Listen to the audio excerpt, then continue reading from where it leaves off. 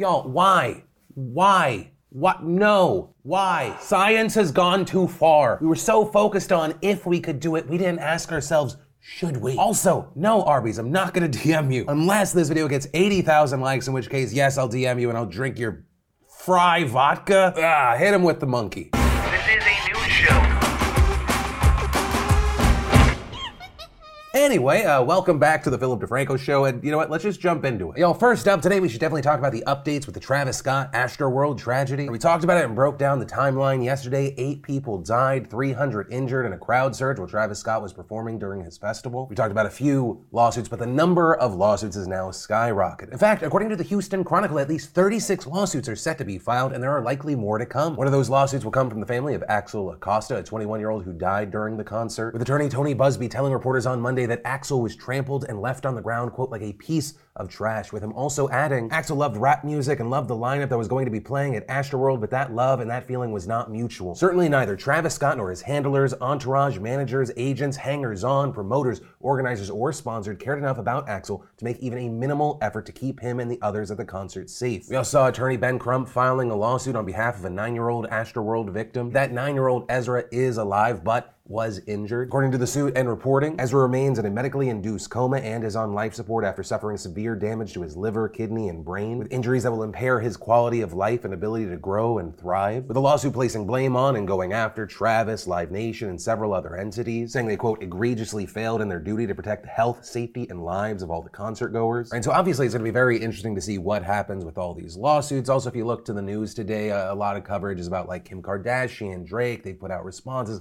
I kind of don't care, but here they are. I'll also add, because a number of you have hit me up about this, BetterHelp is somehow in this story, with outlets reporting that Travis Scott has now teamed up with BetterHelp to offer free therapy to concert goers. And there's part of me that, you know, whatever your opinion of BetterHelp, like I've said, I will not work with them again in the future. There's part of me that goes like, okay, that makes sense, but also there is something about that that just feels scummy. Like, I get why Travis Scott would do it. I imagine he's not getting paid for this. It's probably more of just like using this as a way to try and seem like the good guy. But for BetterHelp, while they are providing a service, it feels a little bit like they're chasing ambulances. I don't know, maybe I'm just being like weird and sensitive about it. Like, once again, I get that it's a service that people would need, especially after a traumatic event, but also, why are you making it about you? I don't know. Let me know, what do you think about that? Whether it be that last part or just any of the updates in the story in general. And then, I mean, a lot of y'all requested it. Let's talk about this Aaron Rodgers situation. If you're unfamiliar, he's the quarterback for the Green Bay Packers. He recently tested positive for COVID-19, which on its own, not a big deal. There are a number of staff and players who've tested positive this season. It happens. But one of the reasons this is absolutely blown up is because people are accusing Rodgers of lying. With people pointing back to August, where Rodgers was asked if he was vaccinated, and he responded in a very specific way. Yeah, I've been immunized. You know, there's guys on the team that haven't been vaccinated.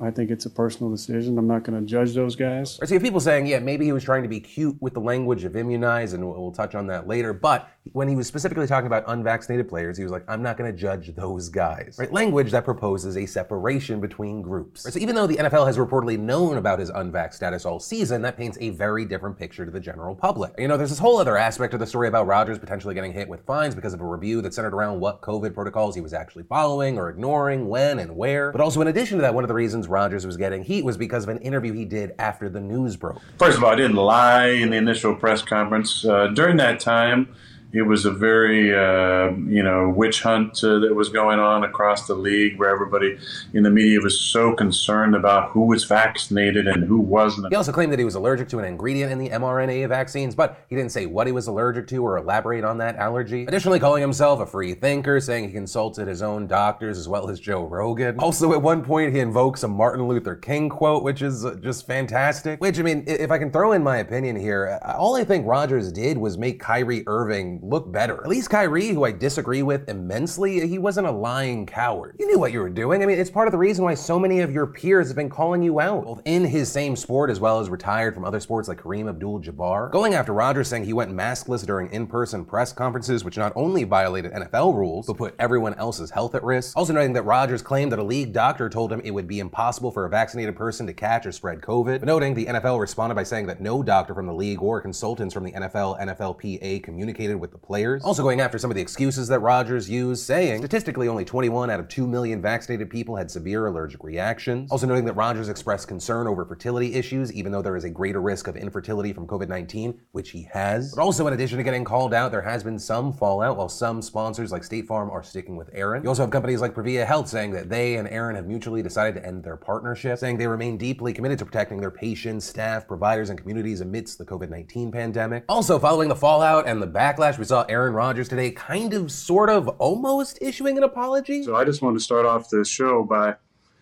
acknowledging that, I made some comments that people might have felt were misleading. And,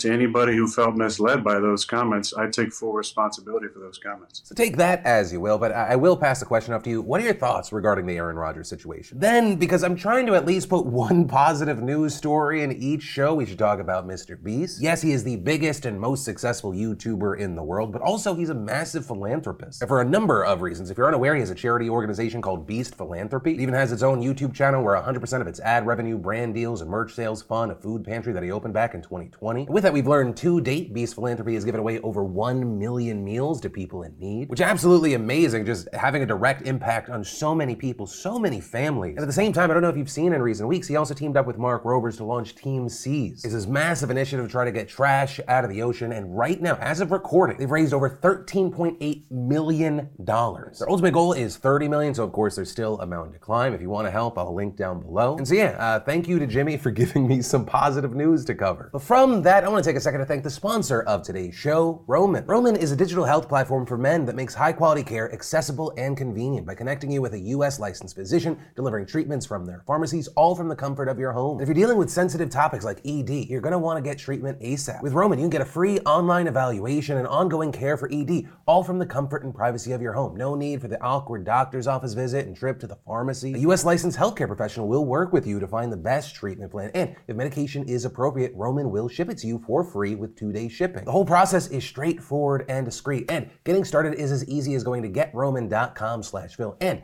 if you're prescribed, you'll get $15 off your first ED treatment plus free 2-day shipping. So make sure you click that link in the description to get your $15 off your first ED treatment. And then let's talk about why maybe over the last 12 hours you've seen a headline like Representative Paul Gosar posts anime video showing him killing Alexandria Ocasio-Cortez. Right, so what happened is that Paul, best known for things like pushing far-right conspiracy theories or having ties to white nationalist and anti-government groups, he posted a video that was a parody of the first opening to Attack on Titan. And it's this mixing of anime shots as well as live action, including shots of what appear to be migrant caravans as well as animated blood splattered over the lens. But easily the clips that have garnered the most attention is where you see Gosar as well as Representatives Marjorie Taylor Greene and Lauren Boebert fighting and killing a Titan version of AOC. As well as near the end, Paul launches himself at the colossal Joe Biden. Right, so because of those last parts, specifically we saw Twitter slapping a warning label over the post saying that it violates the platform's rules concerning hateful content, though also adding that it is keeping the tweet up because it might be in the public's interest for it to remain accessible. Meanwhile, unsurprisingly, AOC not that thrilled about this video, writing in a thread, "So while I was en route to Glasgow, a creepy member I work with who fundraises for neo-Nazi groups shared a fantasy video of him killing me. And he'll face no consequences because GOP leader Kevin McCarthy cheers him on with excuses. Fun Monday, well, back to work because institutions don't protect women of color." But then continuing, remember when Yoho accosted me on the Capitol and called me a fucking bitch? Remember when Green ran after me a few months ago screaming and reaching? Remember when she stalked my office the first time with insurrectionists and people locked inside? All at my job and nothing ever happens. And finally going back to Paul saying, "This dude is just a collection of wet toothpicks anyway. White supremacy is for extremely fragile people and sad men like him whose self-concept relies on the myth that he was born superior because deep down he knows he couldn't open a pickle jar or read a whole book by himself." And while we've also seen Democrats being very vocal about this video, in general Republicans have been largely silent, though not completely, with Gosar's digital director speaking out saying, "We made an anime video. Everyone needs to relax. The left doesn't get meme culture. They have no joy. They are not the future. It's a cartoon. Gosar can't fly and he does not own any lightsabers. Nor was violence glorified. This is about fighting for truth." Right, so with all of that, I do want to pass the question off to you. What are your thoughts here? And then the final thing we should talk about today is the ongoing trial of Kyle Rittenhouse. Right, he's the now 18-year-old who killed 2 people and wounded a third by shooting them with an AR-15 style rifle after traveling to Kenosha, Wisconsin to patrol the streets during unrest following the shooting of Jacob Blake. He was hit with 6 charges, including first-degree homicides, pleading not guilty. His attorney is arguing that he acted in self-defense, while prosecutors have sought to depict him as an aggressive vigilante who traveled across state lines to a town that he was not from and escalated an already tense situation. So far, a lot has happened and we can't cover everything that's gone down, but I want to focus on a major testimony that we saw saw yesterday. And that is the testimony from Gage Grosskreutz, the only person who survived being shot by Rittenhouse. And you have Grosskreutz, who says that he's a paramedic from Milwaukee who attended dozens of protests last summer to act as a medic and a legal observer carrying medical supplies and live streaming the demonstrations. And yesterday, he was first questioned by the prosecutor, with his testimony being supplemented with videos, including the live stream that he took, saying that in addition to having a medical kit on him, he also had a gun. With Grosskreutz also admitting that his concealed carry permit had expired, though saying he didn't know that at the time. Saying he was about a block away from Rittenhouse when he heard the gunshots from the teen firing the first fatal shots. Saying he then ran for the scene where he heard people calling for a medic and yelling that someone had been shot, which we see in the video footage. Also in that footage, shortly after that, we see him encountering Rittenhouse, running away from the scene, holding his rifle, asking him if he had shot someone. Grosskreutz then saying he saw a number of people running after Rittenhouse, yelling that he had just shot someone, so he decided to run in the same direction. Telling the court that he did so because he was concerned that someone else might get injured or killed, saying that at the time he thought that Rittenhouse was an active shooter. And as he approached, the video showed Rittenhouse from the ground shooting and missing a man who kicked him before shooting and killing a second man who had hit him with a skateboard. Grosskreutz also confirming that he was holding the pistol when he came up upon Rittenhouse, saying the teen then pointed his rifle at him, so he stopped and raised his hands with the pistol pointed in the air. For the defendant had